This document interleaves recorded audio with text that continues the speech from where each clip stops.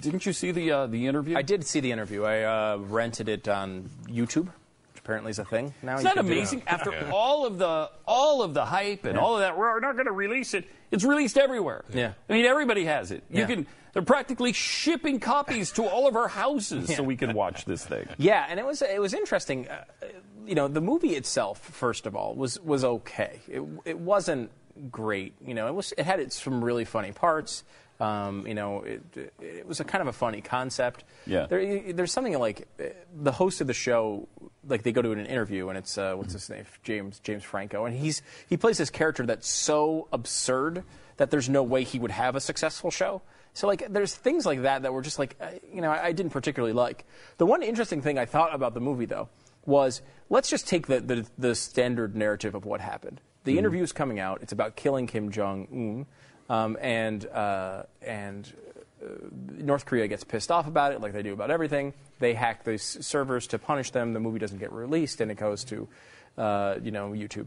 Now, there's parts of that I don't know if they're true. They're thinking there have been some speculation that it was actually insiders at the company or wronged employees this whole time, and so we don't know what the actual truth is. But just take the standard narrative here for a second. Yeah, FBI says North Korea, a private company hired to track these guys down, say. Why are you saying? We find that this is a group of disgruntled ex-employees. Yeah, strange.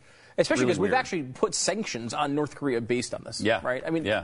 On other things as well, but we've put new sanctions on based on this hack. And there are people saying that maybe it wasn't the truth. But just taking it on its face for a second.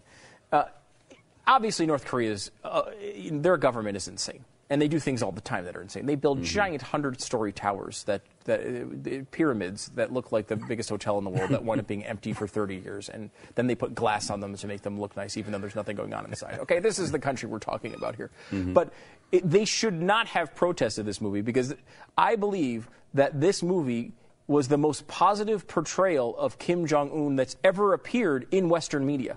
Really? For almost the entire movie. This guy's actually a good guy.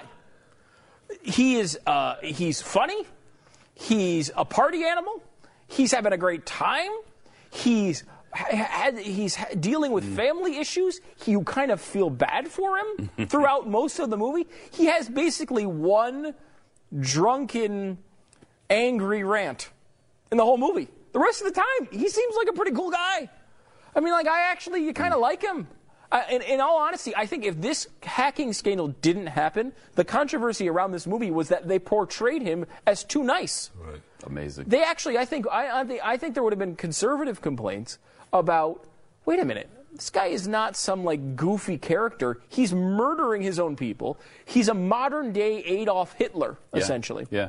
And yes, the movie's about killing him, but for most of the movie, they don't want to do it. Most of the movie, they're spending trying to figure out, the main character in the movie who's, kind of portrayed as an idiot and maybe he's falling for this propaganda or whatever, but most of the movie, he's pretty darn cool. And if this was actually who this guy was, it would be a much more disputed narrative of what North Korea was. Instead, the reality is this guy is a brutal dictator who's one of the worst people on the planet who is taken what Hitler has done and implemented a lot of those concepts on his own people. Amazingly, it was actually I would say there has never been a more positive portrayal of Kim Jong-un that's ever appeared in the Western media as this movie. I mean, people don't say nice things. Maybe Dennis Rodman would be the only other one you could talk about, which this guy got hammered for. They basically portrayed him as the Dennis Rodman character for 90% of the movie.